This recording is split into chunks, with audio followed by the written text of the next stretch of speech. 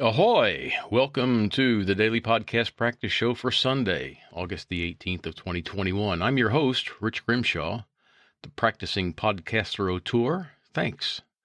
Thanks for joining me today. I'm glad you're here. Today, according to nationaltoday.com, is, this one's strange. Today is Dying to Know Day. I'd never heard of this, and it sounded pretty silly, but like a lot of things, I just decided to stop and take a look. And it's put on by some organization called the Groundswell Project, which is in Australia. And according to their website at www.thegroundswellproject.com, I'll link to that in the notes, the Groundswell Project works with individuals, organizations, and communities to improve how people in Australia die, care, and grieve. They run educational workshops, develop innovative programs, and advocate for a better end-of-life experience for all. Well, that's a worthy cause. Apparently, this group read a book called Dying to Know, Bringing Death to Life, and it was written by Andrew Anastasios, and it's described as a quirky self-help book about death and dying. And I'm trying to find a copy, but they're hard to find. It sounds interesting. After reading the book, Dying to Know, Bringing Death to Life, the Groundswell Project decided to dedicate an entire day to destigmatizing the topic of dying and educating others on how to die in a way that stays true to themselves and to their wishes. I guess I'm kind of sensitive to this right now because Jan and I are going through some estate planning, end-of-life type planning issues. My father died last year in May of 2020. He didn't die of COVID, but COVID sure did complicate things. He died basically from old age. He was 91, and things just started to give way. But he was in a rehab facility, and we couldn't go in and see him because of the COVID restrictions. So we couldn't get a clear gauge of his health and how he was doing. And it wasn't good. But through some miracles and a little bit of legwork, we were able to get him discharged to hospice, and he came home to my sister's home in Atlanta. And we were with him for just a few days, and then he died. Died on May 25th, Memorial Day of 2020. And he died peacefully. But I didn't expect that. I didn't see that he was that ill that he was going to die, and that's, of course, because we couldn't get in to see him. Well, anyhow, his estate was fairly simple, and my sister, BJ, bless her, she took care of everything and got everything taken care of. Dad had a will, so it was clear what his wishes were, and he had a modest estate. He didn't own any property, didn't have to go through probate, so it was simple. And then in looking at what might be my estate, Jan's estate, when we're done, it's not so simple. And I want it to be as easy, we want it to be as easy for our heirs when we die as it was when Dad died. So we're facing that, and we're trying to make some decisions. And it's hard. I mean, the first thing is we got to get rid of all the junk in the house, because I just feel sorry for anybody who has to clean this place out when we're gone. I promise family members, we're working on that. We are. That's like the first item on my list of retirement duties is clean out the house. Get rid of the crap, because nobody wants it. I don't even want it. I've got stuff that's been hanging around for 30 or 40 years. I don't know why I've got it. It's got to go out. I guess the point is that we do want to face our end with just the knowledge that it's going to happen. We are going to die. We don't know when, don't know how, but it's going to happen, and we're just trying to make things as easy as possible for those who come after us. So family members, if you're listening to this, just know that that's our desire, and we need to talk about it. When we're together, we need to talk about our end-of-life plans. We just do. Dad wouldn't. We need to do that. I'm just saying, okay? All right, I got that out there. Today is also Drive to Louisville, Kentucky Day, especially for me, because I have been given once again an all-expenses-paid trip to Louisville, Kentucky from Sunday to Friday of this week.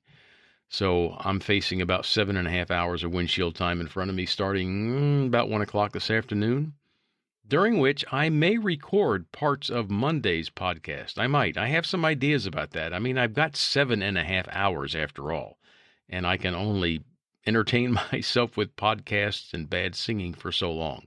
So we'll see how that goes. We'll wait until Monday and unveil that. We have an interesting word today. Our word today is consanguineous. That's right, consanguineous. It's spelled Consanguineous.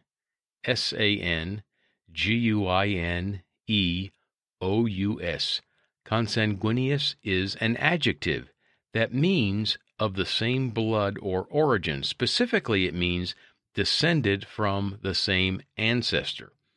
And here's the word used in a sentence. Bertrand felt just as close to his adopted brother Albert as he did to his two consanguineous siblings. Why do we need the word consanguineous? 5 syllables to mean brother or cousin or something. I don't know. But apparently we do, and we've got it. And I rest easy. I sleep well at night knowing that when I need that term, I'll be able to pull it out of my pocket and say consanguineous. And I hope that you rest easy in that knowledge too. So try using consanguineous in at least one chapter of your autobiography. I know I will. Today's special birthday is an actor, Dustin Hoffman, born in Los Angeles, California on this day in 1937. Happy birthday, Dustin. I did not send a birthday card. The movies that I remember Dustin Hoffman in are his early movies, and I've got a list of them here. So starting in 1967, The Graduate. I don't think I saw The Graduate when it first came out. I was a little young. I would have been about 14 years old, maybe 15 if it came out late in the year. But I did see his next movie, Midnight Cowboy, when it came to the theaters. His next one was John and Mary. I don't recall seeing that, but I did see Little Big Man, released in 1970, and I saw Straw Dogs in 71. Did not see Alfredo. I did see Papillon, 1973. I don't think I saw Lenny, which was about Lenny Bruce, 1974. Jan and I did see All the President's Men, 1976. Saw Marathon Man in 76. Did not see Straight Time, 78, but we did see Kramer versus Kramer, 1979, and Tootsie, 1982. I don't recall seeing Death of a Salesman. That's not exactly a happy ending, feel-good movie, all right? So I didn't go see it. Didn't see Ishtar in 87 either, but we did see Rain Man, where he was with good old, what's his name? I'll never forget him. Tom Cruise. We enjoyed that movie. I still think about that. Dustin played the autistic brother to Tom Cruise's younger person. And about that time, 88 or so, 89, 90, I can't explain this, but I just stopped liking movies. I didn't enjoy going to see the movies. I didn't like sitting down to watch the movies. And to this day, that hasn't changed. I'm still not inclined to sit down, lay on the couch, or go to a movie and go to a theater and see a movie. I'm just not. I'll watch YouTube till all hours of the night, but watch a movie? Nope, not going to happen. I can't explain it. That's just the way I am. All right, let's take a question quickly, and then we'll wrap it up. This is from the interesting questions list that I found a little while ago, and we're down to number 5. And the question is, if you suddenly had powers of invisibility, what would you use them for? Which really should be, for what would you use them? But we won't argue that. I don't think I would use it. I don't see any upside to being invisible. I mean, I feel pretty invisible right now. I keep a pretty low profile. I've got a podcast that has, according to Anchor.fm, I have an estimated audience of 6. So that's pretty invisible. I don't do anything to draw attention to myself. So, no, I don't want to be invisible. I just want to be where I am. I sure don't want to lurk and find secrets and get information that maybe I just wouldn't have, because then I've got it. What am I going to do with it?